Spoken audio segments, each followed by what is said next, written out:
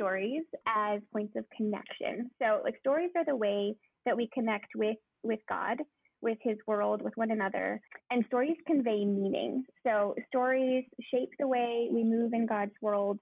And we can see this at like a microcosm sort of level where an individual will have certain stories as a part of their day-to-day mode. And those stories will either chain them to lies or they'll bind them to freedom.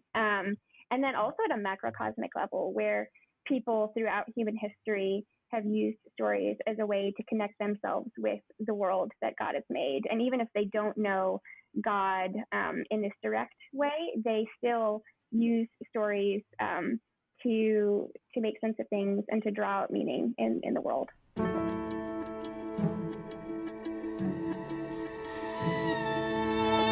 The Commonplace is a podcast for the new homeschooling mom delighted by the ideals and principles of a classical Charlotte Mason education, but who feels unsure of how to get started on the practical side of nourishing a soul on the good, the true, and the beautiful.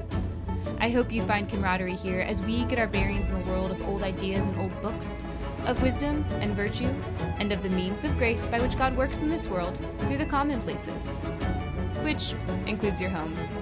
So, if you're like me, trying to offer your children an education unlike your own, and wondering if you can create an atmosphere, a discipline, and a life of such richness, I'm here to tell you, I think you can.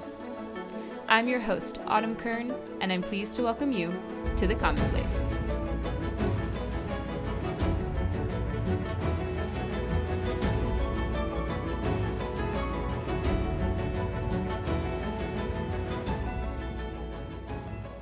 Hello and welcome back to The Commonplace. My name is Autumn Kern, and whenever I start a podcast like that, it means that I am not alone. I am joined today by a very special guest, my friend Emelie. Emelie, will you say hello to the Commonplace listeners?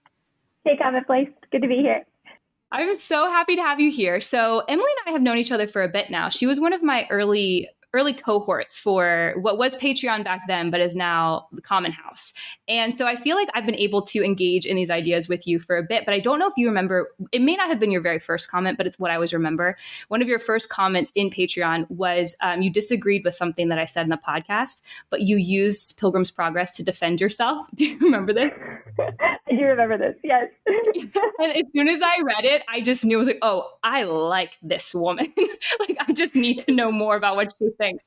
And thankfully, we've continued this conversation, all these ideas in classical education and in story particularly. So whenever Emelie leaves a comment, I just want everyone to know it's always so wise and insightful and beautiful. And it adds a new layer or it clarifies my thinking. And particularly when it's about story, no one comments in Common House about story the way Emelie does. So as I was thinking about what sort of angle could I add in this whole season about classical education, I know that story is the one that for a lot of moms, we're like, yes, easy sell. Read great stories with my kids. I know we need great stories. But when we actually get into it, we start to have these questions like, what do I do with magic? How do I explain what's real? What do I do if my child just constantly says, I don't want to play this. I don't want to read this. None of this is true. How do I think about form? All of a sudden, there are a lot of questions about literature that we didn't know we needed to ask. And so I brought Emelie here because this is her thing. And I'm so excited to just unleash her in conversation to share these lovely thoughts. And so to kick us off, Emelie, if you will tell us a little bit about you and your family and then how you came in through the classical wardrobe. Yeah, absolutely. So I live in South Georgia with my husband and my 4 kids. They range in age from 6 down to 9 months. And a very formative part of my story was that I was in the Navy for 6 years. So straight out of college, I commissioned as a nuclear surface warfare officer, and I served on ships. And then I went and I learned how to run the Navy's nuclear power plants on aircraft carriers. And I bring this up because it was while I was in the Navy that I fell through the classical wardrobe. So as you can imagine, the nuclear training was pretty vigorous. And like probably a lot of y'all, I was schooled in kind of this normal mode, which is really test heavy. And I did a lot of very successful cramming, brain dumping. And so I got to this high profile job where I needed to really not only learn and score well on tests, but then retain that knowledge and be able to use it. And I had a bit of a crisis because I felt like I struggled to really know things at this deep level. And it was right around that time that I read The Benedict Option by Rod Dreher. And in that book, Dreher has a chapter about classical education, kind of specifically distinguishing it from a lot of modern secular or Christian schools. And so the light bulb went off. I started to pull the string. And then I soon found out about the liberal arts tradition and these deep ways to know things, to apprehend truth. And so that just totally sparked my imagination. I've been learning about classical education ever since. And that brings me to today, where I'm at my house with my 4 kids, classically educating, and really loving it.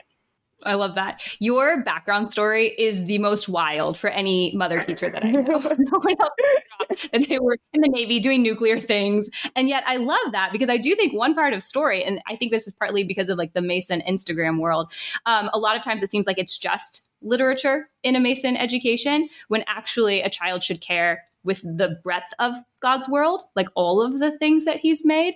So I love that because math and what we would think modern science, the way we would use the word science, all of these things also declare the glory of God and also help us to know him and become like him. And so I just love that you were doing nuclear things while you were reading, and then you found the tradition and it fits so perfectly with this whole view of a person and of living and everything. So I'm so glad you got to share that. Okay, so onto story. Can we start with why stories are important? Yes, absolutely. I like to think of stories as points of connection. So like stories are the way that we connect with God, with his world, with one another. And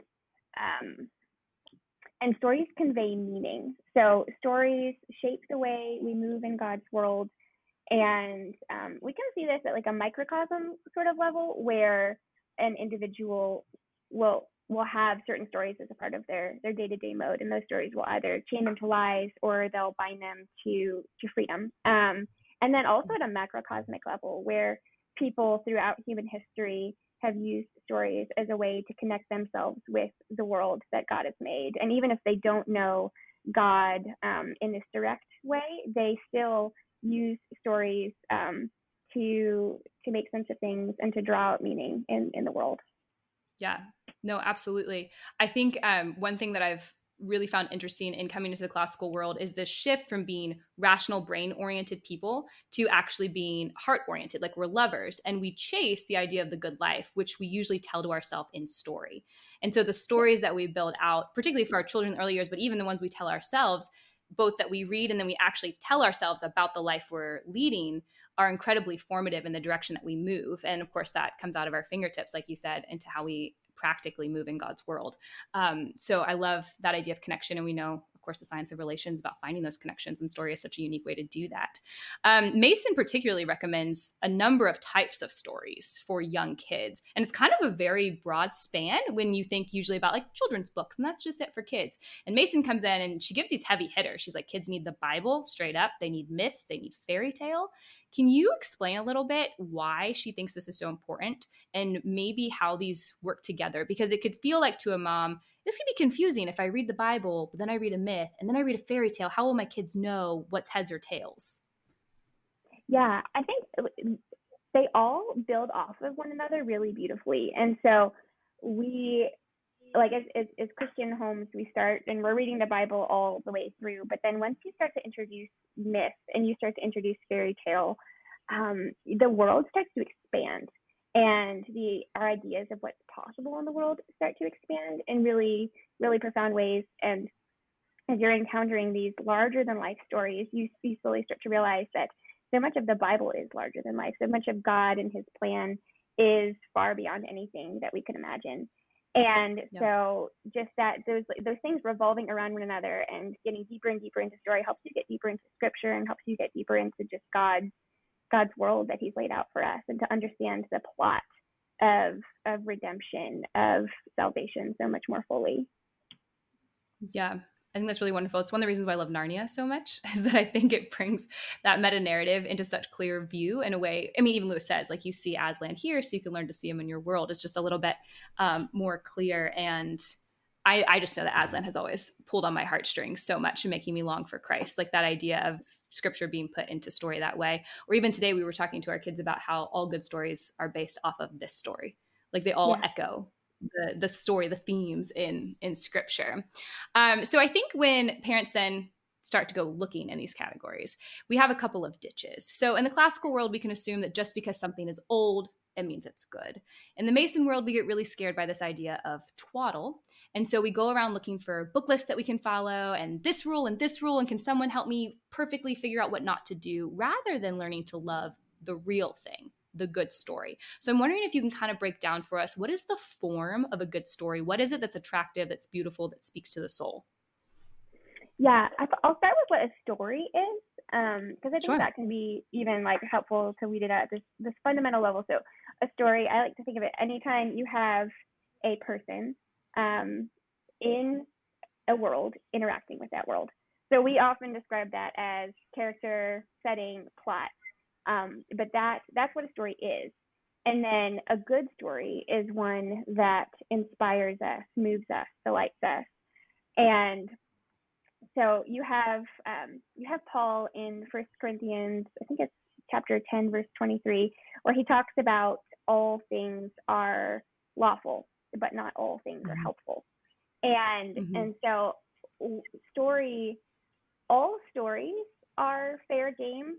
Our God is the word. So anything that's conveyed in this medium of words, he's involved in it in some way, even if it's so remote that it just seems like that's the foil for his plan. It's the opposite, you know. But there, you can really find Christ in most anything if you look and you dig heart deep enough. But then once you start to appreciate the impact that stories can have on your soul, then you start to want to really imbibe good ones, to only go looking for the best. And I've been thinking a lot lately about the Holy Spirit and the role of the soul as we encounter stories. And an inspiring story has been something that's been on my mind a lot as we think about like the vision of the good life and how we move in the world. It's only when we're inspired that we're going to act in one way or another. And so we want those things that are inspiring us to be good, to be beautiful, to be true. And it's just the nature of our fallen world that some things are more that than others. And so I think story operates on this soul plane where we're putting our own life on hold and we're entering into something that's deeper, that's affecting the way we feel, the way we move. And so all of that comes into play when we step into a library with our kids and they're showing us this or that. And I think another thing that's been helpful as I encounter this choice or that choice in the library, I like to think of, does it exist to entertain or does it exist to engage? Because in our modern sphere, there's a ton of content that's out there that seems like it's just meant to make money and just to sell books, and it's kind of riffing off of something else that maybe it to begin with was creative. And we can kind of feel that out in our own families and with our own ways of encountering those things. But there's something to be said for a really beautifully creative, deep work of art. And so picking up a book and even asking, like, is this operating on that plane, or is it operating on more of the entertainment, something you'll spend your time and not get a lot of return for? Sounds so much like Mason. Like nothing happens without a living idea. Like you're using an inspiring idea, but like you can't even habit train without first some sort of inspiring living idea that has to catch the attention and the desire to act. I think that's really great. I want to ask you, kind of getting down a little into the muddled weeds as it happens. It is easy sometimes, I think, to find the good seed in something. Like I know this trips me up sometimes. There are the obvious categories of things where I'm like, this is either just completely empty, it's actually twaddle, or this is harmful, this is not happening. But then I can get into things like Disney, where I can see the threads of fairy tale. I could, if I tried, bring out gospel themes in certain characters or certain behaviors and actions that happen. But overall, I think the form is a little too cartoonish. And so I think about Mason's idea of aesthetics and beauty and making sure that things are lovely when they're presented. What do you do in those kind of murky waters? Because I think that is where I've seen, at least within Common House conversations and messages that I've received through the Commonplace, that's where people get stuck, where it's like, well, I could see this character lay down their life for someone. I could really push that, but they have this music. And I know this is actually a comment you made recently that I would love for you to talk about with Disney, is that it's musicals, so they're sharing story in the music mainly. How do you kind of weed through that? Do you have any sort of Just any sort of like counsel or wisdom for someone trying to move through this for the first time. Yeah, I like to think about where the story is pointing. I think that Okay. the Disney stories, particularly, they take these classic fairy tales that are they're working on this mode of symbol and these mythical aspects, and then they have like this modern spin on it. And oftentimes that modern spin is pointing towards the self, like pointing towards the character and their own desires, and and so oftentimes, depending on what the story is, I'll steer clear of it just because it's really, rather than a story that's pointing towards something greater, it's something transcendent, which we know down the line that's Christ, like that transcendence. It's pointing towards self fulfillment or whatever else that may be, and it's not inspiring us in the way that we want to go. And yeah, the comment about music in Disney, my daughter, every single time we went to a library, wants to check out the Disney books. And I do not want to read the Disney books in my house because they just, especially I think about them as compared to the movies themselves. So this is how I explain it to her. Like this is not the original form of this art. This is something else. And so much of the art of a Disney film is in the music. Like it is a musical. And so you're telling the story with these songs, with this action, and the book that we're holding in our hands right now is just a really simplified, dumbed down version of that. That doesn't really move you as you read it. And so I will read the books in the library. We just won't bring them into our house because I want our house to be a place where only the good sorts of stories that we're kind of discussing exist. So not all Disney movies will let you down, but there are definitely some. Yes, that's true. And I think even that is a really helpful point when the danger of drawing the twaddle lines or trying to figure out what is the do not do list is that you lose the need to learn to be wise and to actually assess and discern. If you can just be like, we just don't do this at all, then you actually could possibly miss something good. Like you're saying, not all are going to deliver the same thing. I think that's really good. We have a similar rule when we come across books like that at library sales or things where you can get them for 50 cents, that they can be a car book for a short time and then they'll just disappear. That's the rule, but they don't come in the house. And so I know that one thing you call yourself as a home librarian, and you have been kind to lend from the Thomas Library to the Kern family. It is something that we have in common where we want to collect and pass on the books that need to be shared, even if they're hard to find, if we're going to spend a lot of work to do it. Could you share a couple of your principles for building your home library? Because I know you've put a lot of thought into this. Yeah. I love to fill my library with beautiful books. And so any and all books that are on the shelves, the illustrations, because I love picture books really specifically. So the illustrations. Yes. Yeah. I have like this whole huge curated library of picture books in all kinds of different categories too. And so one of the things I love doing with the kids at our meal times is just pulling one out, reading through it together. And so, yeah, I usually kind of look for like the words being poetic or being rich and then the illustrations being good. But I have all kinds of books about like, my nuclear background sciencey topics and that like educate us about things in this huge spectrum. But for all of them, they're worth the while. They're really going to add something to our life, whatever that might be. And they're going to give us things to think about and things to chew on for a while. Yeah. Emelie really is the picture book queen. So I have interviewed Emelie before, but it was uniquely a Patreon Common House perk. And it was about this thing she created called the liturgy binder. Because when a lot of people come in through the wardrobe, they start to realize that your repeated actions, your practices, pull on your heart. They aim you towards a certain telos, a certain end. And so moms start thinking like, what can I do in my home to have these embodied living ideas? And Emelie let me know about this thing she created called liturgy binder.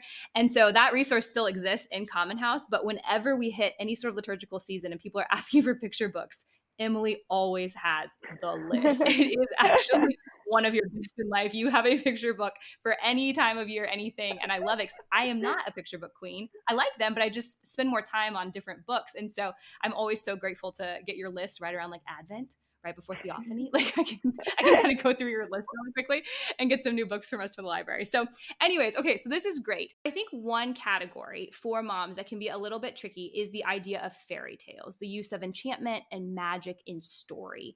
And I think that, like you were saying earlier, you were entering into another world. You are being shown rather than told certain things about reality, and it's pointing you in a direction. And I like to use the language of it lifts the veil a little bit. So we live in this immaterial reality, and story allows us to kind of break through that a little bit. But moms have concerns, they have questions about the magic and the enchantment. And so I would love if you could kind of speak to why this is so important for the imagination. And particularly in our modern way, we often think that you can just catechize moral instruction, you can just teach rules. But really, in the classical tradition, we would say it's more about garnering affections and training appetites. So if you could kind of speak to how enchantment helps form that in a child. Yeah. So I think we can even see this in ourselves when we're encountering a story. It's moving us. We like really care about the character. We want them to succeed. We want the evil to fail. And so story already is putting us in this plane where we're dealing with things that are shaping us, that are forming us. And then with the magic coming in, magic is something otherworldly. It's something that, especially in our modern mind, we think like we don't encounter that on a day-to-day basis. Like that's not measurable. What do we do with that? Mm-hmm. But the more I don't know, just trying to be open to wonder, trying to be open to like the grandeur of God's world, magic. It's a really small and otherworldly way to describe the grandeur of God and to describe the miraculous, the sacramental. And God does so much in our world that we can't explain and that we can't measure. And so, and when we look for reality to only be measurable, to only be something that we can see and we can point to, then God Himself, who we can't see and we can't point to in the way that Thomas could when he stuck his finger in Jesus' side, becomes inscrutable. And so magic really, like you said, it lifts the veil. It gives us this opening to entertain worlds and possibilities that are bigger than us and that transcend reality and break through. Mm-hmm.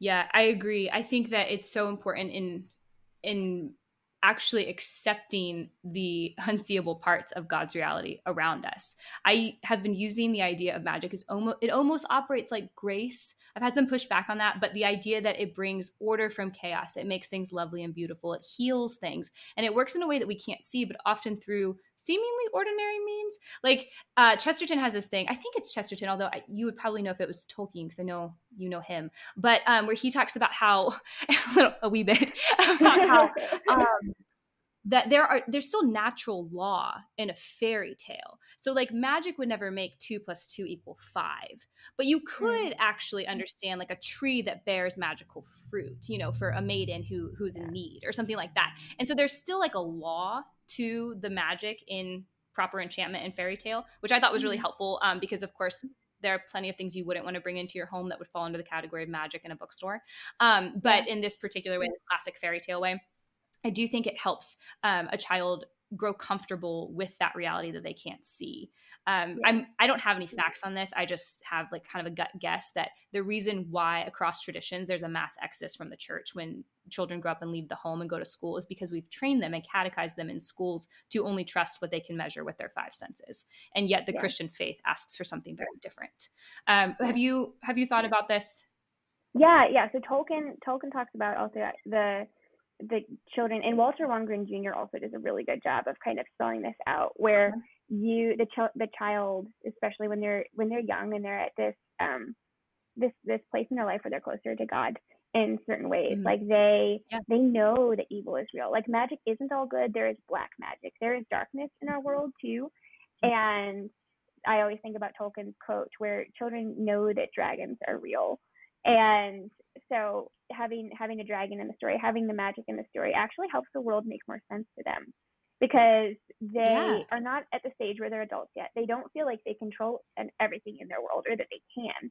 And so they're not struggling with the same things we are. And especially in stories where the good triumphs over the evil. Like they inherently, because we're made in God's image, they know that that's the way reality should go.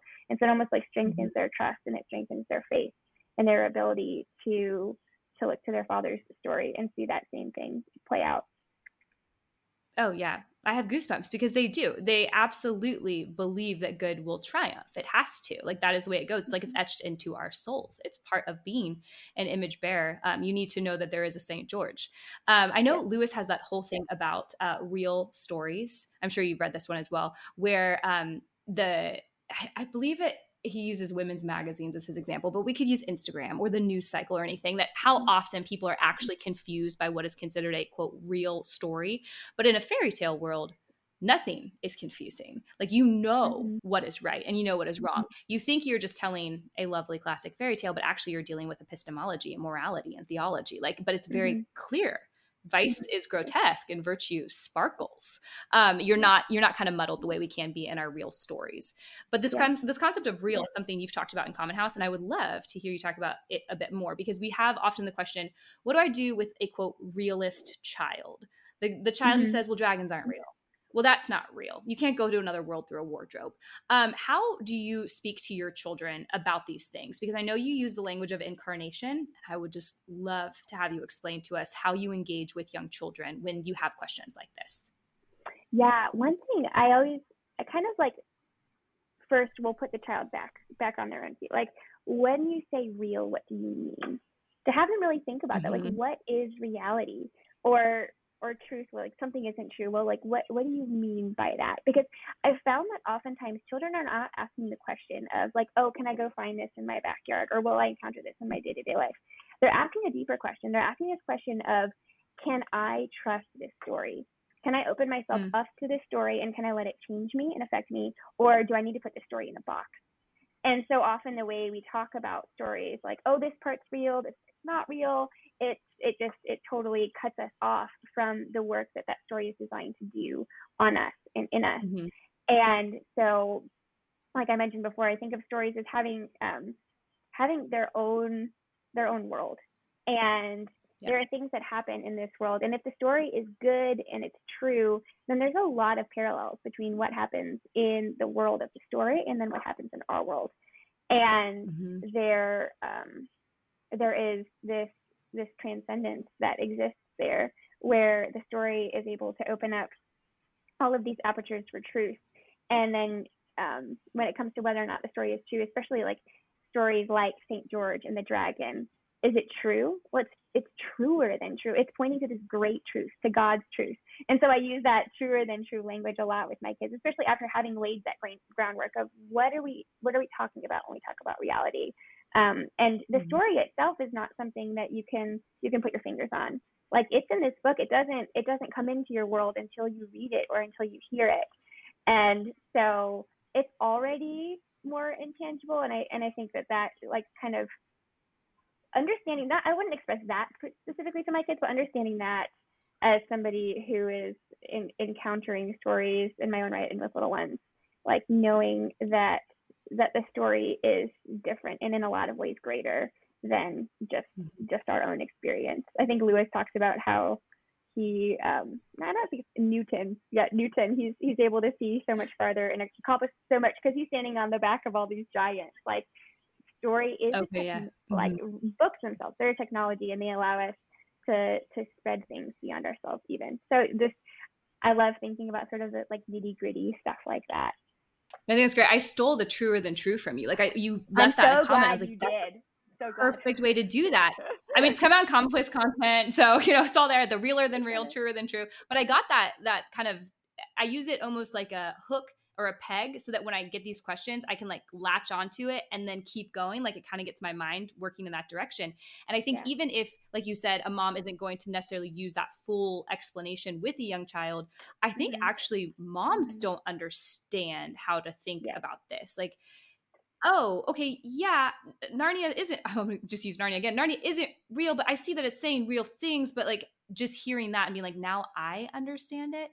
So then, depending on the child, being able to engage, hopefully, and build out that conversation, I think will be really helpful. Yeah, I think that so I think about Mason here too. where she has her metaphor of the feast, and the children are coming to the feast, and they're going to take from it what they need. And so when we're reading stories with our kids, there's probably something in the back of our mind as a mom where we're like, you need to take this away. But like if we as moms could just keep our mouth shut and let the story do its work on our children, that's a really beautiful thing too, because it's they're able to take from it what they need, and it's often not what we expect. So I think of that, and just in also in talking about if something's real or if we can encounter it in our world or not. If the child isn't asking, like not even going there, and then if they go to that plane, then pointing them like beyond towards the incarnation, towards Christ. And then there's one more thing that I have to share with Carmen House. So I heard from Hans Boersma. I don't know if general audience member is familiar with him, but he's a theologian, and he wrote a book called Heavenly Participation. And he is like the voice on sacramental, larger than life, God breaking through to our day-to-day reality, Christianity. And somebody asked him one time, how do I impart this vision of the world, this sacramental God existing in all things?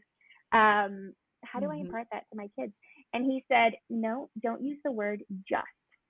And he means don't say, oh, it's just a frog, it's just the sky, it's just this or that, because nothing is just itself. It's always connected to Christ. It's always pointing to him in its very being what it is. And so that has been a huge peg for me that I have carried with me. I'm a grouch about it when I hear my husband say just. He knows. He's like, oh, sorry. sorry about that. That is so good. I have his book behind my head. I know exactly where it is because it's on my to-read list this year, the Heavenly Participation book. That's a fantastic answer. I love that. It actually, so I would love for my kids to see the world like Gerard Manley Hopkins did. I would love to see the world like Gerard Manley Hopkins. So we memorized his poetry together because I just want that to be shaping out when we're in the woods and when they're looking at things, that this is the verbiage they have, the language they have. Oh, please go. So, tell me more. Yes, this reminds me. I took a class last January with Christine Perrin, and the class was all about poetry and the Psalms and the imagination. And one of my huge takeaways from this class, as we encountered this, actually my first exposure to Hopkins was in her class. And he's my favorite poet. He's wonderful. Yeah. Like the imagination piece really came through as like a major point of mission for Christians, for parents, for Christian parents. The more we're able to strengthen the imagination of our children and build out their imagination, the more the stronger their faith will be, and the stronger their relationship with God. And so this is like one of the things that fairy tales do indispensably. Like there is nothing that will strengthen and expand your imagination and your wonder like a fairy tale. And the more we read fairy tales as a family, the more we encounter them in our own right, we're just that much more familiar with the plot of God's story. And we have it driven home to us again and again, these truths in a way that really moves our hearts. It actually is like perfect into the next thing I wanted to ask you, because you and I both really love liturgical living in the home, like the embodiment of ideas. And one thing about just the use of the imagination, I always think about it around the time of Advent and Christmastide. So like we are entering into the season of preparation and then festivity. And it seems to be the easiest part of the calendar for people to kind of get going on, right? Like we have enough to kind of start knowing how to bring this into the home. And yet a lot of times in the Christian world, I hear a lot of emphasis on, mom, you don't have to do anything extra this Christmas season. Like it's kind of a thing that really gets me each year starting in November, because I think about how we are building out the imagination of a child during all of the year, but particularly this unique time of year. Like you have these unique times compared to ordinary times so that you can bring the fullness of things in. But I always think about the ability to bring in all five senses, to change the home, to change the sounds, to change the books, to act out the story as it is, and what that does to cement the allegiance of a child to understand what's actually going on. And if we think about like the moral and mythic imaginations, those are the metaphors that children use to understand what's happening in their life. It helps that narrate, like their narration to themselves about their life. And I just think that we have such chance as moms to build out that imagination in the home. And so I really want to talk to you a little bit about embodiment and learning, and particularly through literature, because having lovely thoughts is only like one part of what we're trying to do. We're not just trying to give them these ideas. We do want them to actually act lovely in God's world. And so it's necessary that our thoughts and our loves and our actions are all working in this harmonious way. And so can you kind of break down how we can live out story in our homes, whether that be the overarching church calendar, like liturgical year, or just the stories that we love? How can we bring those into the rhythms of our home? Yeah, I think Autumn, you do a fantastic job of actually bringing like stories themselves into the home. There was this one point when Autumn dressed up as Narnia and had a battle with another family, and I was like, that is a different level. That's amazing. And I love Narnia, Emelie. I love how much you love Narnia. It's made me love it more. And my incarnating stories does not go to that level, but the church year and the liturgical calendar, which you brought up, is so rich and so deep. And so there's kind of these two categories of that. There's the temporal calendar, which is where we follow the life of Christ in any given season and cycle. And then there's the sanctoral calendar. And I think both of them are really helpful. So the temporal calendar, when you live into that, you have this chance to embody and really put yourself in the middle of the action with Christ as he's born. As you prepare for his birth in Advent, he's born. As he walks through the Passion during Holy Week, especially if you're doing that in a church setting, where you're really going and you're gathering with community. And my favorite example of this is Maundy Thursday services, where there's a foot washing, and you get to hear the story of the Last Supper, and you get to then take off your shoes and your socks and walk up and feel the humility and feel the discomfort that comes with getting your feet washed. And it really does form us in deep ways, and it connects us to our church body. It connects us then hopefully to our community as we go out, and we're just that much more inspired to move in God's world after the example of his son. And so, yeah, the temporal calendar is so rich, and it continues to just be new every single year and every season, and speak into the lives of everybody in the home. And then the sanctoral calendar is the calendar of the saints. And so you've got the different feast days that commemorate people who've lived in and followed God in various places and times.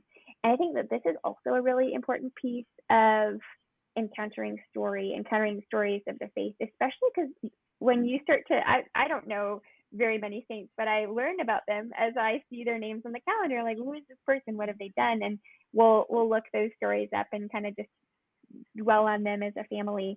And you start to get this idea of how many different types of people God has sent out to do his work, and how different that work looks depending on the person and their context and their call.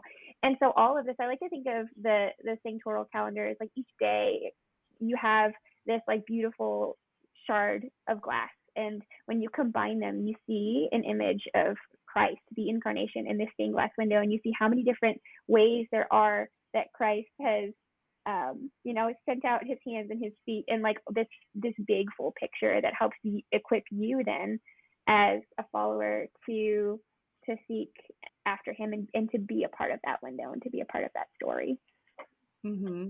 Yeah, no, I agree. For a mom who just heard that and thinks, wow, that's amazing, how do I start? Beyond me telling them that I do have your liturgy binder many-sewed in Common House, what would you recommend a starting place to be for a mom who is totally new to bringing this into the home? Yeah, the way I started was I bought a couple volumes of Stories of the Saints. I kind of like did my little Emelie book filter. I'm like, this is good quality stuff, good illustrations. I can read this enjoyably, and it looks like it's really gonna shape our family in good ways. And I started to just not every single page of the book, but just I would open it every once in a while, and we would read about people, and we would just share their stories. I have this rotating on a note of like embodying story and kind of having it really shape your life. I assigned at one point each of the days of the week to a different type of story or poetry at our breakfast table. And so reading a saint story was just, I think, I've got my little chart up there. it was myth, mystic, Monday, like monastic, all of that. So like we would either read a myth or we would read about a saint. And so that's just became part of our weekly rhythm. Monastic Myth Monday. I love alliteration. That's great. So yeah, they're all alliterative. You just screamed mother teacher so hard. Yep. That's awesome. I love that. No, I think that's so great. I mean, I was just joking the other day that I can turn anything into a beautiful printable. So like, I'm just happy to make any sort of chart for the week, anything. Like I can fix my whole life with a pretty printable on the wall. Absolutely. No, I love that. And I love that it's so, one, I love that it is like an easy, practical takeaway step if you want to engage with these ideas, but also it's nascent. It's building out an atmosphere in your home of a repeated habit or practice of engaging with the ideas of something like the Life of the Saints or the church year, whatever it is. And we know that we are persons. And actually, if you are going to come along on this adventure through the wardrobe, you yourself are going to have to change.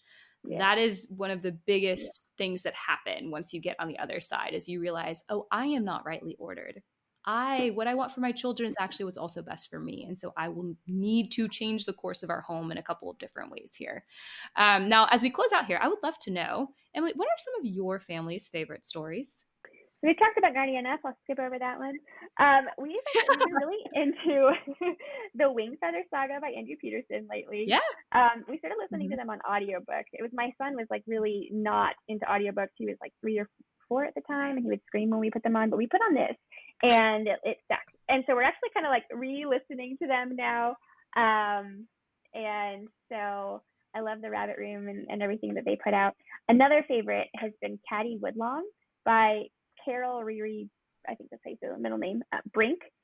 And Caddy is a lot like the Little House books. She is, it's a true story. She lived in Wisconsin during the pioneer days.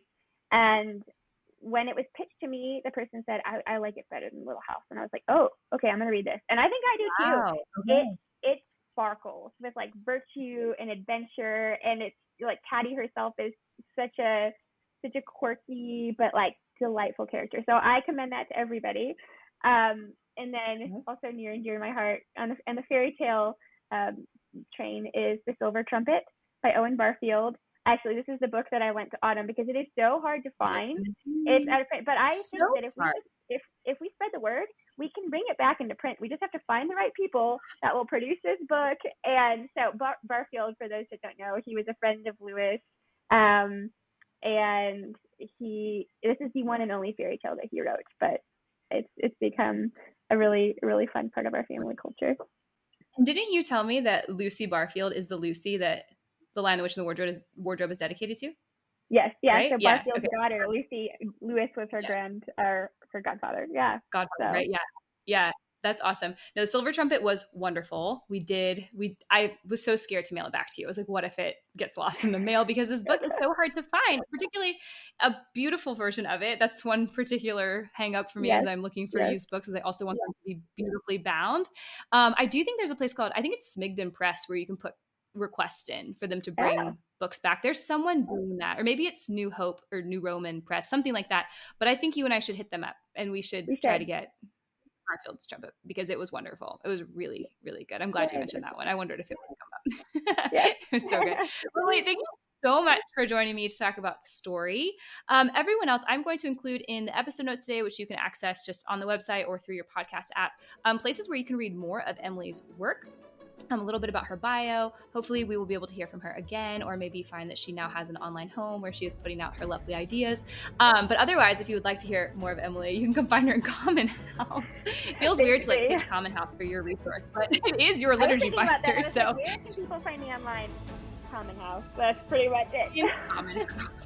I really do have this like secret society of the most like just wise, intellectual, interesting, loving women, and they are sharing some really good ideas in there. It is another level. But we would love to have you join us. So anyways, Emelie, thank you again. This has been a delight. I'm so grateful you came on. Yeah, so glad to be here, Autumn. Thank you. And everyone else, we'll see you in 2 weeks.